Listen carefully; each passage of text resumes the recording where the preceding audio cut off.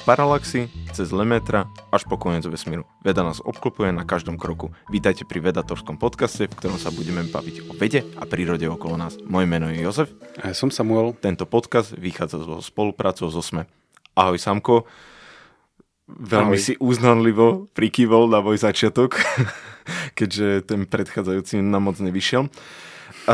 Teda mne. Dneska sa budeme rozprávať o asi veľmi žiadanej téme. Ja som to videl niekoľkokrát pod komentármi, aj čo nám prišli e-maily a tak ďalej. Toto sme sa rozprávali. Možno nie presne táto téma, ale akože bude sa to veľmi dotýkať. O rozpínavosti vesmíru sa budeme dneska rozprávať. Rozpínanie, nerozpínavosti. Rozpínanie vesmíru. Okay. Rozpínavosť znie niečo, čo keď si zješ veľa fazúr, alebo čo. No, akože vesmír sa správa troška tak, aký by troška povedal fasul. Dobre, o rozpínaní vesmíru.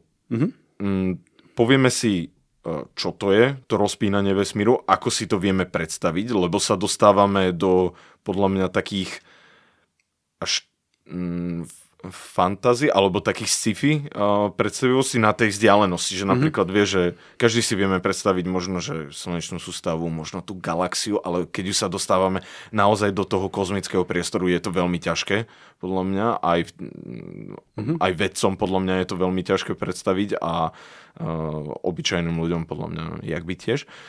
A potom si povieme vlastne o nejakej histórii k tomu, jak sa to dá pozorovať, to rozpínanie vesmíru z toho nášho bodu, kde sme. A čo si ešte povieme? Celkom dobre som zhrnul, takže vlastne to bude reťaz myšlienok, ktoré viedli ľudí k zisteniu, aký veľký je vesmír. Lebo toto celé nezačalo tak, že poďme zistiť, aký veľký je vesmír. Začalo to úplne jednoduchými otázkami, napríklad, ako ďaleko je mesiac. A postupne sme po takom rebríku vystúpali až teda k tomu celému vesmíru. Prečo je problém merať vzdialenosť vo vesmíre? Povedal si, že chceli vedieť, ako ďaleko je mesiac. Napríklad to bolo také podľa mňa prvé, lebo mesiac je najväčší objekt na oblohe po slnku.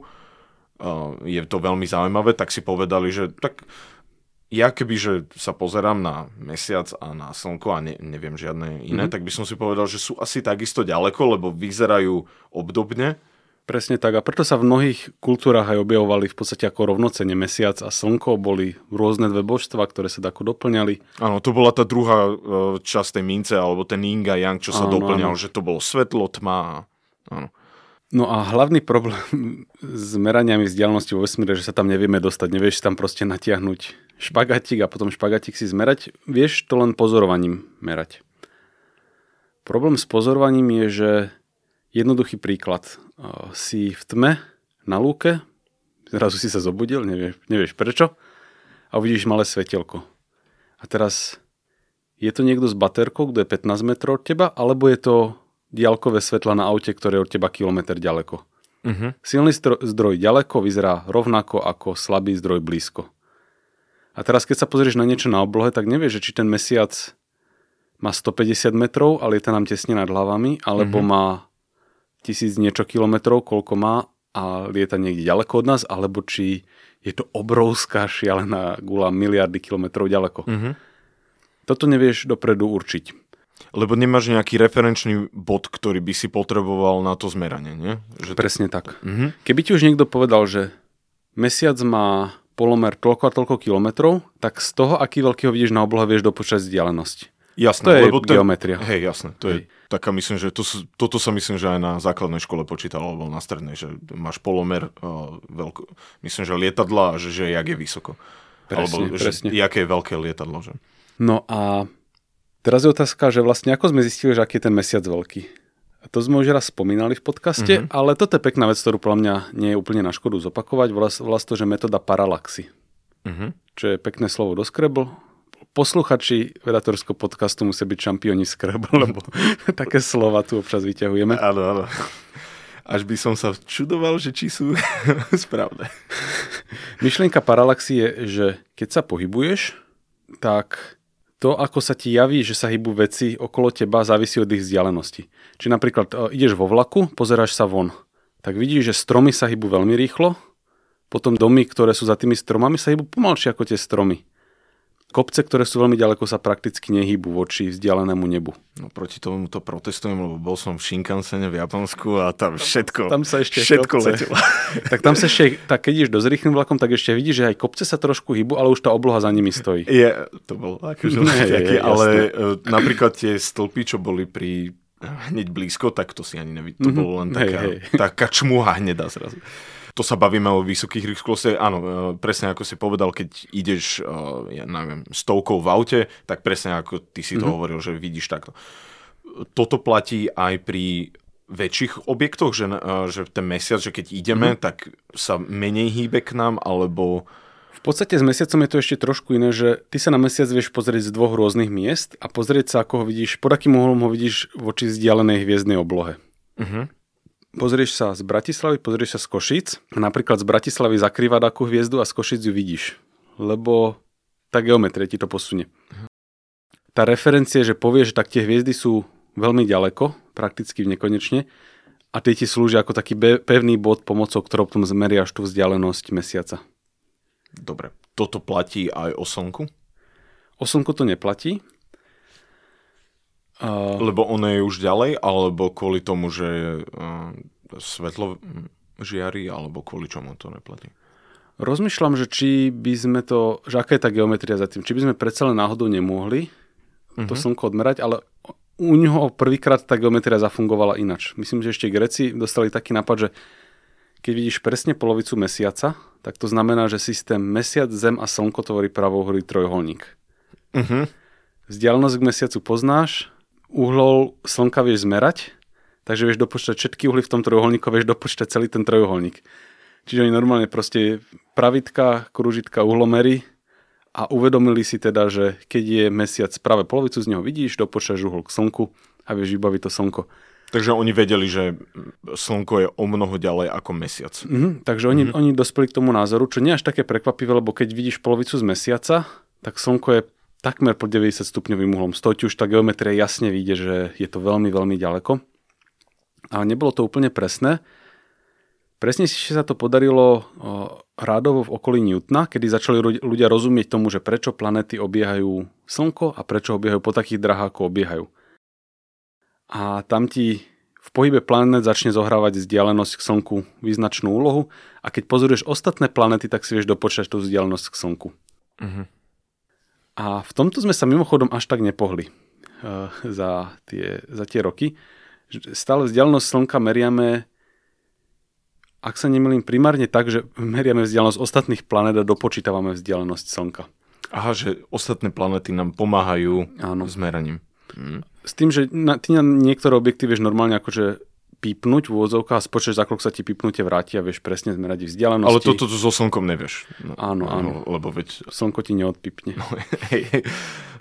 No a takže také veľmi blízke okolie vesmíru vieme viac menej priamo namerať takýmito metodami. Že jednoduchá geometria a prípadne priame meranie vzdialenosti takými radarovými metodami.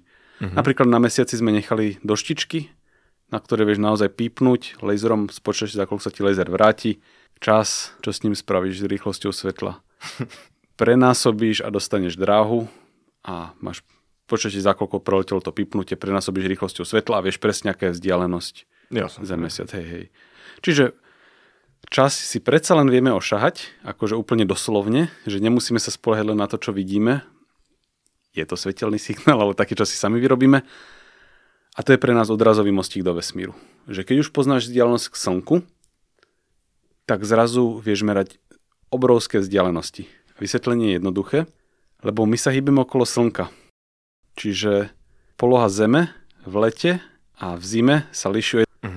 Takže ty sa na veľmi ďaleký vesmír pozeráš z dvoch rôznych miest. Pozrieš sa na ňo v zime, pozrieš sa na ňo v lete a niektoré hviezdy sa pohnú na tej oblohe.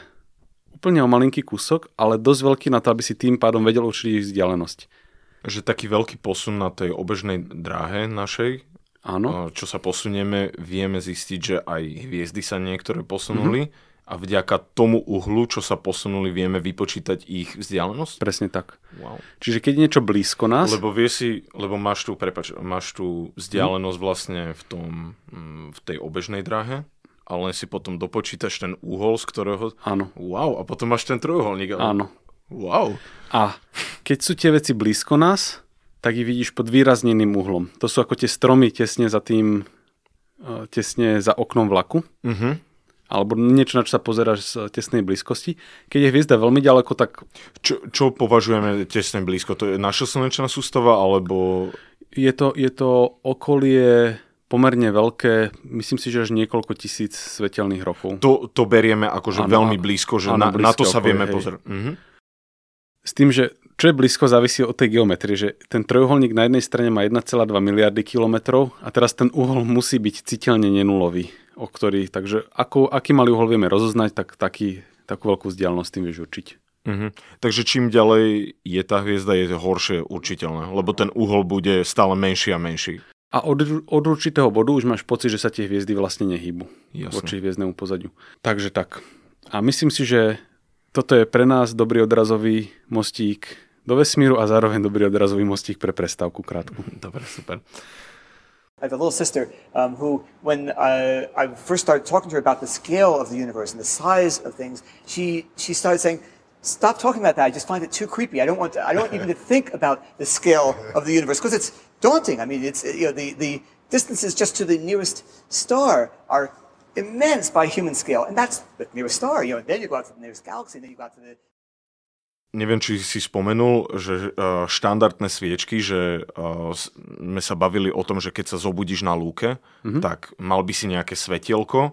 Ty si to spomínal, myslím, že kebyže máš svetielko, to je myslím, že ten príklad tej sviečky, že mal by si malú sviečku ďaleko, teda blízko, tak by sa ti takisto javila ako obrovský oheň, ktorý je veľmi ďaleko. Áno. Sú takéto štandardné sviečky vo vesmíre? Mňa by napadla napríklad nejaký pulzár alebo neutronová hviezda alebo niečo, čo má síce veľmi dlhú životnosť, to musí mať. Tak by som povedal, že aby nám to pomohlo. Nemusí? Nemusí. Dobre, tak poďme na to. Čiže tvoj problém na lúke bolo, že videl si svetlo, nevedel si, aký silný je zdroj a tým pádom si nevedel si v hlave dopočítať vzdialenosť. Ale teraz, ak by si videl svetielko na lúke a ti poviem, že toto je 15W žiarovka, tak ty už vieš povedať, že tak určite nie je 20 km ďaleko, lebo by som ju nevidel, ale zároveň nie je ani 20 cm pred nosom, lebo by som ju videl trošku viac, ako vidím. Takže by som hovoril niekomu, daj tú žiarovku. No a ak by sme vedeli, ako jasne niečo v vesmíre v skutočnosti žiari a porovnáme to s tým, ako jasne to vnímame, aká je tá relatívna jasnosť, tak by si vedel dopočať, ako ďaleko sa to nachádza. Čiže keď ti vo vesmíre povie, že toto je ekvivalent 15W žiarovky. Na vesmírne pomery. No a tomuto sa hovorí štandardné sviečky, čo je veľmi nešťastná súhra osudu, ktorú hneď vysvetlím, lebo boli prvé štandardné sviečky boli objavené asi 20 rokov pred zavedením elektriny v Amerike do domácnosti. Takže pláne, keby sa to posunulo 30 rokov, tak to voláme štandardné žiarovky a som oveľa spokojnejší. No ale teda kľúčové meno je Henrietta Swan Leavitová, ktorá analyzovala obrovské množstvo dát. Ona robila vedu v časoch na začiatku minulého storočia, kedy ľudia, v podstate môžem povedať rovno, že muži, ženy nepúšťali do vedy často. Spomínali sme v podcaste, myslím, že Emi Netterovú, ktorá dokonca musela pod falošným menom učiť na univerzite. Tak ona to mala také, že dali jej také, nechcem povedať, že úplne také, že toto si rob, moc tu s tým neotravuj. Tu si pozeraj také... Toto je ten príklad, čo zaraďovali tie hviezdy do tých rôznych kategórií. Áno, presne. Tak tam bolo to, že muži chodili akože pozorovať hviezdy a ju nechávali stále akože v laboratóriu, len tam nebolo čo robiť. Tak ona spracovávala tie ich výsledky. Presne tak, že vtedy bola veľká móda, že sa fotili konečne. Existovali fotografické platne, na ktoré sa fotila nočná obloha a potom niekto musel krvopotne prejsť cez tie snímky a pozerať, že čo sa tam pohlo, ten malý uhol. Tak to jej profesor jej nechával, že to je jej robota. No ale našťastie, ona bola veľmi šikovná a postupne jej dávali väčšie a väčšie projekty na prácu a proste akože ten talent sa našťastie nezaprel.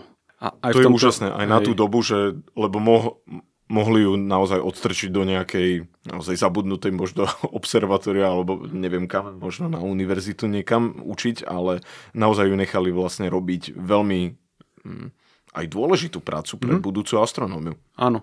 A ona postupne dostala dôležitejšie a dôležitejšie projekty na starosti a úplne kľúčový sa týkal analýzy hviezd vo veľkom Magellanovom mraku. Veľkom aj malom. Tieto dva mraky, v skutočnosti nie sú mraky, sú to galaxie. K tomu sa dostaneme k takej zábavnej histórii, ktorá sa tohto týka, ale ona teda pozorovala premenné hviezdy, tzv. Cefeidy v tejto galaxii. Premenné hviezdy sú premenné v tom, že oni ako keby blikajú. Čiže chvíľku sú jasnejšie a potom sú menej jasné, viac a menej, viac menej. No a máš ten typický problém, že keď sú roztrúslené po vesmíre, tak nevieš im úplne priradiť ten absolútny jas. No ale ona mala šťastie, že ona sa pozerala na Cefeidy v jednej galaxii. Takže si povedala, že vzdialenosť všetkých od nás musí byť plus minus rovnaká. Sú v tej istej galaxii, takže nebude jedna proste 10 krát ďalej ako ostatné. Na tej obrovskej vzdialenosti, čo pozeral na tú galaxiu. Áno. Akože v tej galaxii bol určite nejaký rozdiel, ale... Presne. To je ako keby si povedal, že keď sa niekto nachádza, nahrávame v Bratislave, tak keď sa nachádza niekto v Trenčine, nevieš, kde presne v Trenčine je, ale vieš, že je od nás zhruba 130 km. Tak ona urobila to isté, že neviem, kde presne v galaxii sa nachádzajú, ale tá galaxia vieme, koľko je od nás vzdialená. Takže... Pre Číňanov by to bolo, že nachádza sa na Slovensku. By povedal, presne. Že je mu jedno, že či v Trenčine alebo v Bratislave ten rozdiel. To už je taká zaokrúhľovanie. Áno. Takže ona mala ten odrazový mostík, že ona mohla povedať, že všetky tie cefeidy, ktoré pozorujem, sú vzdialené rovnako ďaleko. A potom sa pozerala na dve veci, že aké sú jasné, napríklad v maxime, a aká je perióda ich blikania. A zistila, že tam je jasný súvis. Medzi jasnosťou a periódou blikania.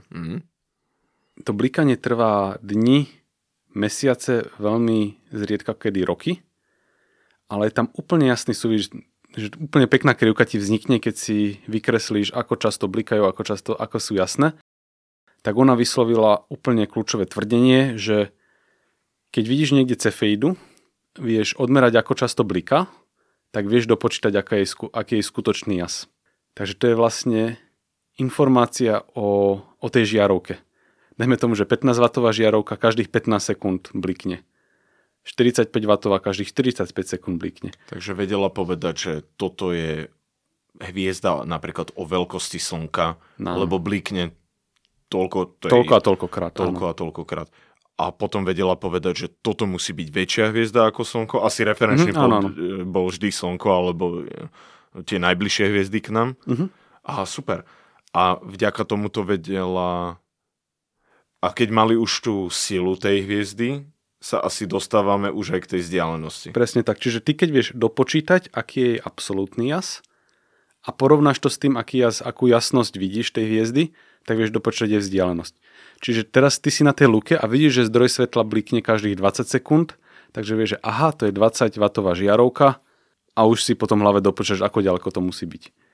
A toto isté platí s tými hviezdami. Vidíme, ako rýchlo tie hviezdy blikajú, tým pádom vieme, aké sú skutočnosti jasné. A keď to porovnáme s tým, aké jasné ich vidíme, tak vieme dopočítať ich vzdialenosť. Toto boli tie cefeidy. To je taký štandard vo vesmíre? Bolo sa, že štandardné sviečky, a teda ako hovorím, ona ten objav spravila, nepamätám si teraz presný rok, ale bolo to, že začiatok minulého storočia, keď som si to pozeral, tak asi 20 rokov na to ona to bola, že 1912 ona opublikovala ten článok a 1930 zhruba to začalo byť bežné. No to už mohli byť žiarovky. Oni už boli známe, už boli patentované, ale neboli ešte rozšírené. Mimochodom, ja som si našiel ten jej odborný článok a ono to len tak trošku podtrhne tú úroveň žien vo vede vtedy, lebo ona pod ním nie je podpísaná. Podpísaný je tam vlastne ten vedúci jej skupiny a ona tam bola uvedená, že ako keby, že ona to pripravila. A mala potom aj iný článok zase, ktorý podpísala, ale ten najslavnejší jej, ktorý som našiel, tak tam naozaj nebola uvedená. No, je to vyše 100 rokov dozadu, takže... Ale zase rozprávame sa o nej, nie o tom vedúcom, čo sa podpísal pod ten článok, takže aj to by si mohli zobrať ako pozitívne. No a toto v podstate len odhalilo ten súvis, ale potom sú aj cefeidy, ktoré sú bližšie k nám a ktoré vieme zmerať inými metodami. Čiže odhalil si princíp, ale stále potrebuješ zakotviť, že tak dajme tomu, že cefeida, ktorá bliká každý mesiac, ako je skutočná svietivosť. Aspoň jednu potrebuješ zmerať inými metodami, aby si to zafixoval, aby si to vykalibroval. Keď už to máš, tak môžeš ísť ďalej.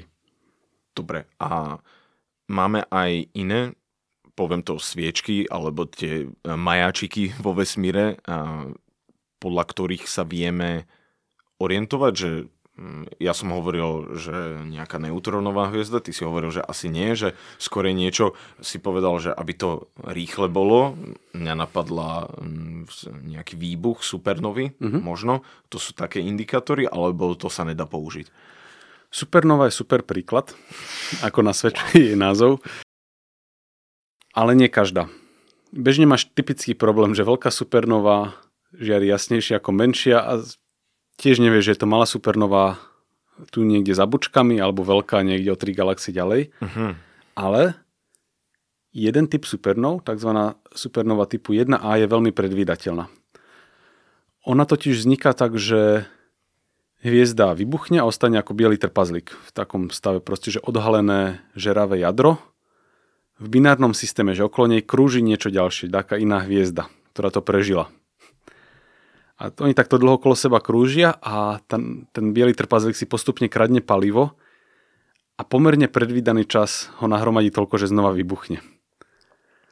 Čo spôsobí, že medzi tým, ako prebieha ten výbuch, medzi tým profilom a tým, aké maximum dosiahne, jasný súvis. Čiže k týmto supernovám dochádza veľmi predvídateľným spôsobom a keď už vidíš, že supernova, ktorú pozoruješ, je práve supernova typu 1A a pozoruješ ju dosť dlho, to znamená najmä tomu mesiace, ona je najprv nič, potom veľmi silno svieti a potom pomalinky sa utlmuje, tak keď nameriaš presný ten profil, tak vieš spočítať, aké maximum v skutočnosti dosiahla, porovnáš s tým, čo si videl a vieš zmerať vzdialenosť. Dobre, tak to je tiež vlastne taká naša bludička, ktorej sa môžeme chytiť, majačík. A sú ešte ďalšie? Toto sú najdôležitejšie dve, o ktorých treba vedieť. Že cefeidy a supernovy typu 1A. Výhoda cefeidy je, že sa nachádzajú blízko nás a vieme ich zmerať inými metodami, ale zároveň sú aj v ďalekých galaxiách. Takže vieš ty merať aj vzdialené. Keď už ty vieš merať aj vzdialené galaxie, tak občas tej galaxii vybuchne tá supernova typu 1A a vieš si zase vykalibrovať jej vlastnosti. Čiže pomocou mesiaca sme odmerali Slnko, pomocou Slnka blízke hviezdy a pomocou blízkych hviezd vzdialené supernovy. Taký rebrík sa nám postupne začína budovať. Jasné, dobre. A už sa pomaličky dostávame k tomu okraju tej galaxie, vesmíru. A čo nám ešte tam chýba? Súvisí s týmto nejako Hubble, že je to ten jeden asi z takých najznámejších vedeckých experimentov, je to nádherné fotky sme z neho získali. Hubble je ten teleskop, ktorý úplne že najkrajšie fotky nechránené copyrightom generuje, čo za blúbo využívam. Ale ten teleskop je pomenovaný po Edwardovi Hubbleovi, ktorý je vnímaný ako objaviteľ skutočnosti, že sa rozpína vesmír trošku neférovo. A on urobil 2 objavy a prekvapivo prvý objav... Hoci kto iný by tento objav urobil, tak by to bola najväčšia vec, čo kedy objavil, ale u neho je to len druhá najväčšia. Prvýho veľký objav je, že naša galaxia netvorí celý vesmír. Kedysi si ľudia mysleli, že naša galaxia je vesmír a také hmlovinky ako hmlovina Andromeda alebo ako tie Magellanové mraky, ďalšie galaxie. Tie sú dokopy 2. Že to sme si mysleli, že to nie sú ďalšie galaxie, že naša galaxia je všetko. Že ďalšie galaxie on vnímal ako? Že čo si myslel, že čo to je? Nejaká len časť našej galaxie? Alebo áno, že to sú také hmloviny na okraji. Proste také pozostatky napríklad. Ale on zistil, že Andromeda je ďalšia galaxia. A on zistil, že Andromeda je tak ďaleko, že to musí byť ďalšia galaxia. Že to nie je súčasť našej galaxie. A teda sa zistilo, že Andromeda aj veľký a malý Magellanov mrak, ktoré sú jediné 3 galaxie viditeľné voľným okom, okrem tej našej teda, že sú samostatné galaxie. A k tomuto som si našiel takú históriu, že oni už proste austrálski pôvodní obyvatelia mali historky o týchto mrakoch, že to je vlastne detko a babka, ktorí sú takí starí, že už ani nikam nechodia zo svojho tábora, že to sú vlastne 2 také táboriska, babky a detka, vypadlo mi ich meno, ale vlastne, že hviezdni ľudia k ním chodia do hviezdnej rieky, čo je akože mliečna cesta po ryby a nosia im ich. Takže už oni mali o týchto galaxiách vlastne takéto ľudové príbehy. To je nádherné. S tým, že sa myslel, že to je predsa len súčasť našej galaxie a teda Hubble ukázal, že nie, že náš vesmír teda nie je celá galaxia a v skutočnosti dnes už vieme, že tých galaxií je minimálne 10 miliard ďalších, takže jedna je dosť mimo. No ale to bol, povedal som, len jeho prvý veľký objav. Druhý je, že objavil rozpínanie vesmíru, ale nie ako prvý.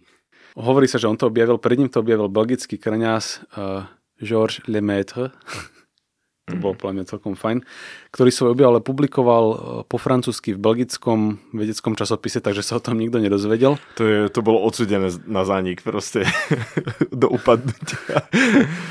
No a jeho článok bol v skutočnosti kvalitnejší, lebo on správne vysvetlil niektoré javy, ktorým Hubble rozumel nesprávne. Uh-huh. O čo ide je, že keď sa od nás hviezda vzdialuje, tak svetlo k nám prichádza roztiahnuté. To sme už niekde spomínali. Na spektre toho svetla, áno.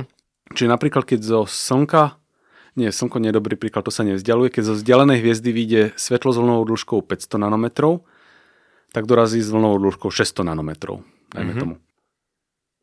Toto prisudzovali ľudia pohybu. Oni si mysleli, že reálne sa tie galaxie pohybujú, podobne ako keď sanitka sa od teba vzdialuje a znie takým hĺbším tónom, tak podobne, že galaxie od nás odlietajú. Dopplerov efekt. Áno, presne Dopplerov efekt. A toto povedal Hubble, že on zistil, že na takmer hociakú galaxiu sa pozrie, že sa od nás vzdialuje, že takmer všetky galaxie sú posunuté červeno a len veľmi málo modro.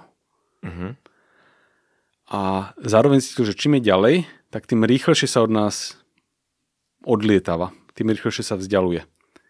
Čím je ďalej, tým rýchlejšie sa vzdialuje. Čo on povedal, tak toto, že my asi nie sme pupok sveta, že všetci sa vzdialujú od nás, ale že asi všetci sa vzdialujú od všetkých. A povedal, že vesmír sa teda rozpína. A Lemaitre, ktorý tie veci skúmal matematicky, cez Einsteinové rovnice, on rovno v tých rovniciach videl, že vesmír by sa mal rozpínať, v zmysle, že vzdialenosti medzi objektami sa zväčšujú.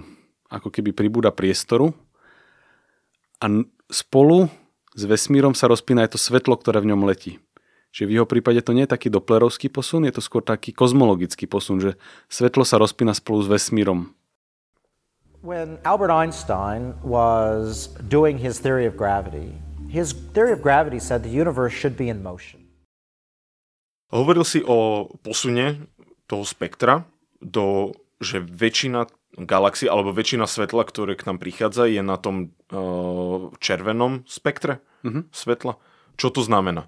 Že zrýchľujú tie galaxie, to sme sa z toho dozvedeli? Alebo že sú ďalej? V prvom kroku to iba znamená, že vesmír sa rozpína. S tým, že o rýchlosti tohto rozpínania nevieme povedať nič, lebo sa pozeráme na svoje blízke okolie.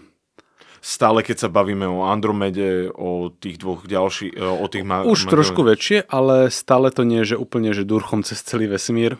Jasne. On pozeral tie blízke galaxie, takže to mohli byť... Lebo iné asi ani nevidel. Ja by som typoval, že to mohli byť, a to naozaj typujem, že milióny svetelných rokov u ňu vtedy. Čo je že ďaleko, ale stále to nie je dosť veľa. Keď sa bavíme o celej veľkosti vesmíru viditeľného, čo je 13,4 či 14,2. Tomu sa dostajeme, to oveľa viacej prekvapivo. Dobre. No, mimochodom, pozorný... viditeľného som povedal. No? Tak to je 13, ne? Dobre, tak to sa teším, tak povedal. No a pozorného posluchača mohla zaraziť skutočnosť, že tak dobre, my sme povedali, že vyrazilo 500 nanometrové svetlo, dorazilo ako 600 nanometrové. Ako to vlastne vieme povedať? Lebo my vidíme len to 600 nanometrové. Ako vieme povedať, že to nevyrazilo už ako 600 nanometrové? Znova, že čo nám zafixuje tú referenciu. A tu nám zafixujú tzv. Spektrálne čiary, čiže také štrbiny. Napríklad vodík zachytí niektoré vlnové dĺžky a keď sa pozrieme napríklad na svetlo, ktoré prichádza zo Slnka, tak v ňom vidíme jasné medzery spôsobené chemickým zložením Slnka. Keď sa pozrieš na hociakú hviezdu, tak sa v nej nachádza vodík, takže tam vieš nájsť medzery vykúsané vodíkom a vieš sa pozrieť, kam sa posunuli. Čiže ak vieš, že tá štrbina mala byť, že ak mali chýbať vlnové dĺžky v okolo 400 nanometrov a chýbajú v okolí 600 nanometrov, tak vieš, že došlo k tomuto natiahnutiu zo 400 na 600. No a od Einsteina... Einstein bol v tomto trošku... Je to taká jazvička na jeho ináč mega úspešnej kariére. On totiž skúmal svoje rovnice a z nich mu vyšlo, že vesmír by sa mal rozpínať. A znova, že podobne ako problém žiarovka a elektrifikácia Ameriky, tak aj on tu mohol urobiť fantastický objav, ale v jeho časoch to vyzerá, že sa vesmír nerozpína. Vesmír vyzeral byť statický, tak on povedal, že OK, musím svoje rovnice opraviť. Vložil do nich člen, ktorý ich proste zafixoval, ale spravil to matematicky neobratným spôsobom. Že to je také fixovanie, ako keď máš loptu na prste, že je to nestabilné. Ak by hmoty trošku pribudlo, tak by sa vesmír začal stvrkávať, ak by ubudlo, tak by sa rozpínal. A on si to nevšimol, že toto mu mal napovedať, že tá oprava je blbá. Tak on tam tú opravu vložil, potom si zistil, že sa vesmír rozpína. On že opla, škrtol ten člen. Že toto tu nemalo byť. A potom pomocou jeho rovníc ľudia skúmali rozpínanie vesmíru.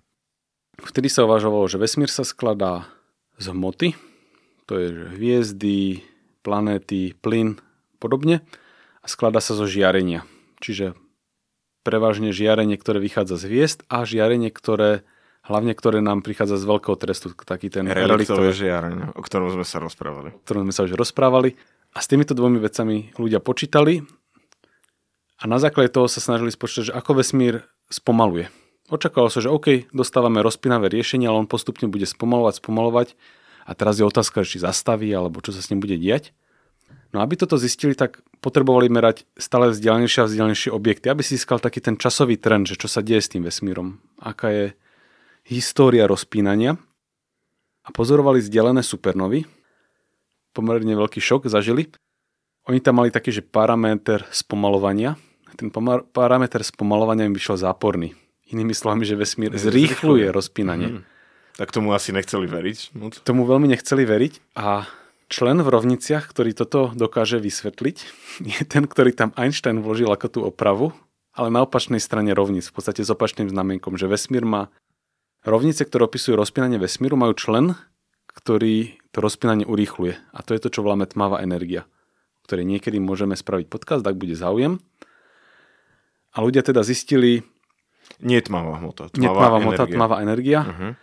Takže vlastne sa tým aj objavilo, že vesmír sa skladá z veľkej časti z takého čuda, o ktorom takmer nič nevieme, takže to bude taký divný podcast. Nič neviem. Máme len také veľmi hrubé indície. Ale ako bonus sme teda veľmi pekne zmapovali históriu vývoja vesmíru, lebo ty sa vieš pozrieť na objekt, ktorý je vzdialený 1 miliardu, 2 miliardy, 3 tdd. Vždy sa pozrieš, o koľko z neho došlo roztiahnuté svetlo a vieš reprodukovať, ako sa vesmír rozpínal. Takže toto spravíš asi na každú stranu, nie? Ako sa pozerá? Áno, to by sa malo spraviť. Je to trošku ešte neúplne dobre rovnomerne pokryté.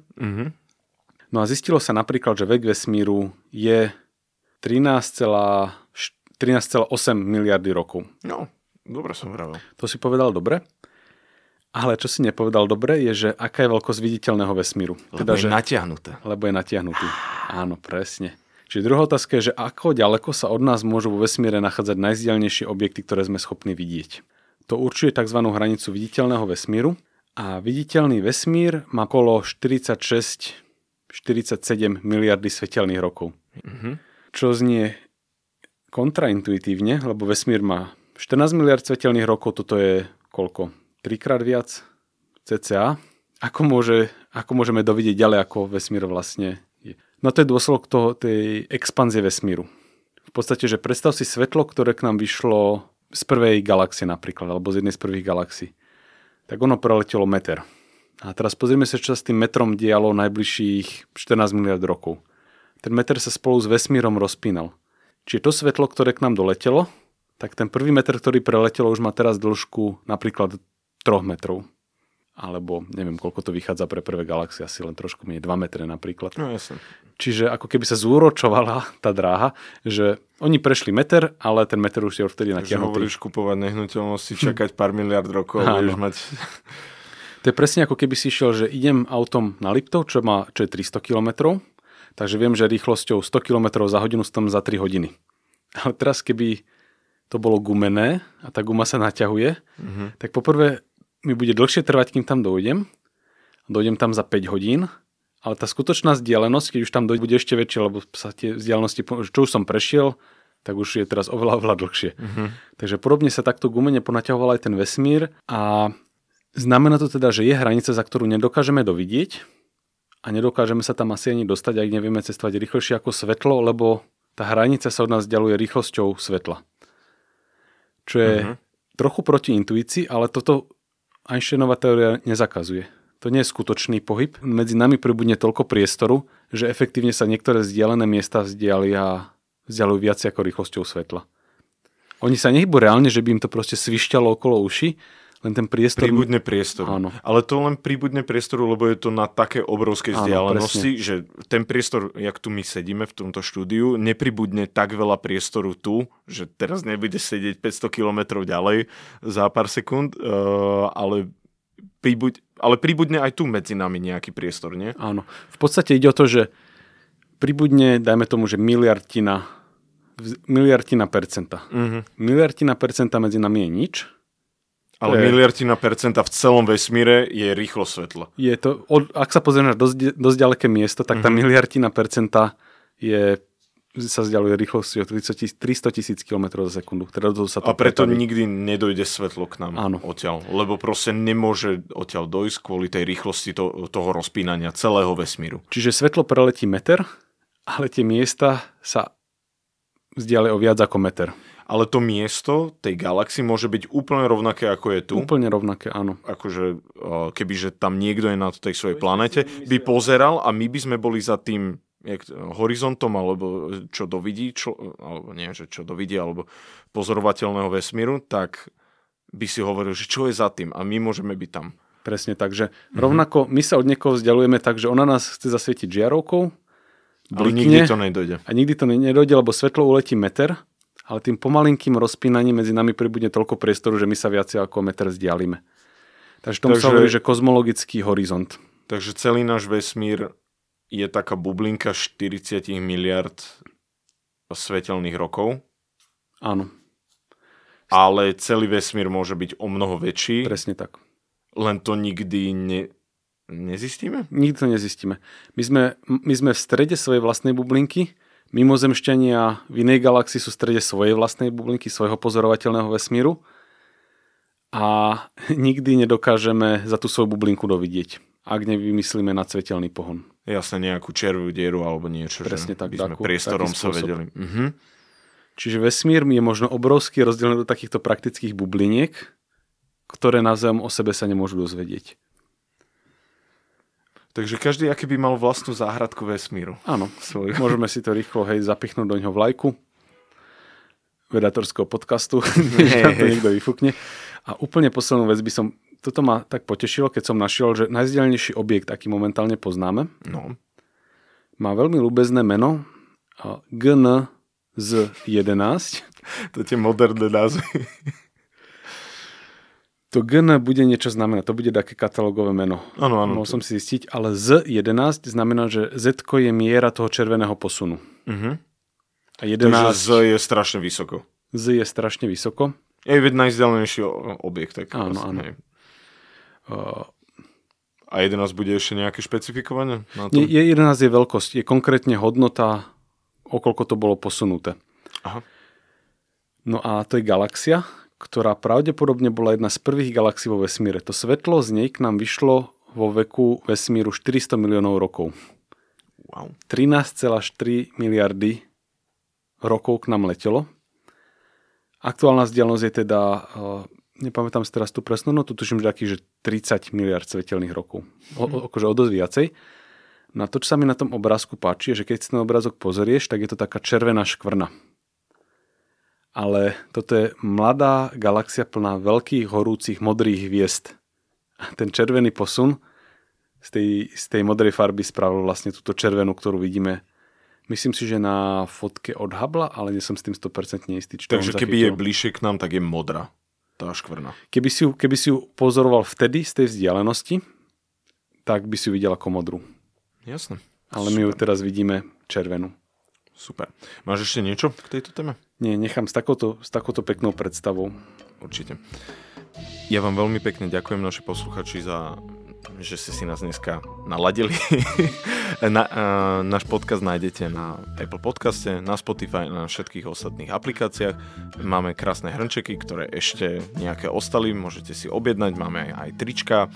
Nájdete nás na vedator.space, môžete nás podporiť na Patreone a tešíme sa na vás na budúce. Dovidenia.